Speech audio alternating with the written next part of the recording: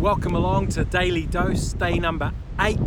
Today we're in Proverbs 8 verse 22, and this is what it says. It says, "The Lord formed me from the beginning." And what this proverb is talking about is wisdom, that right from the beginning God created wisdom. What I want to do is I want to take just a slightly different angle on this, and I want you to know that just as God created wisdom from the beginning, that He also created you. And this is so important. Here's why. So many people out there think that they came from nowhere. They think that they were a mistake, an error, but that's not true. God created you. It's so important you know that, because you were created on purpose, for a purpose. I love what Paul goes on to say in Ephesians. He says that you are you are God's masterpiece, created anew in Christ Jesus to do the good things that were planned in advance for you to do.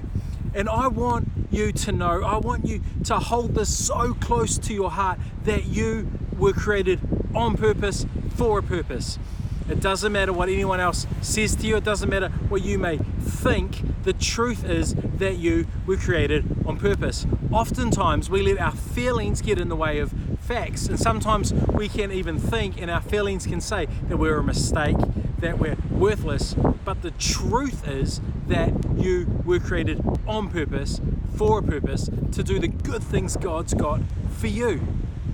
You see, it breaks my heart when people don't believe this. One of the things that culture and what society has been telling us for years now is that we come from nowhere, we live for no purpose, and we're going nowhere. And then we get disappointed when people start to live like that.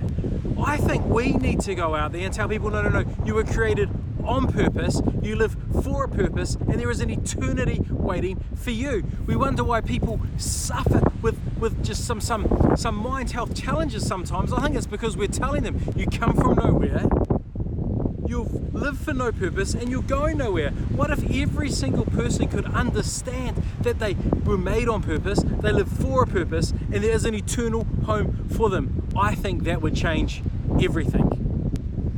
See you tomorrow.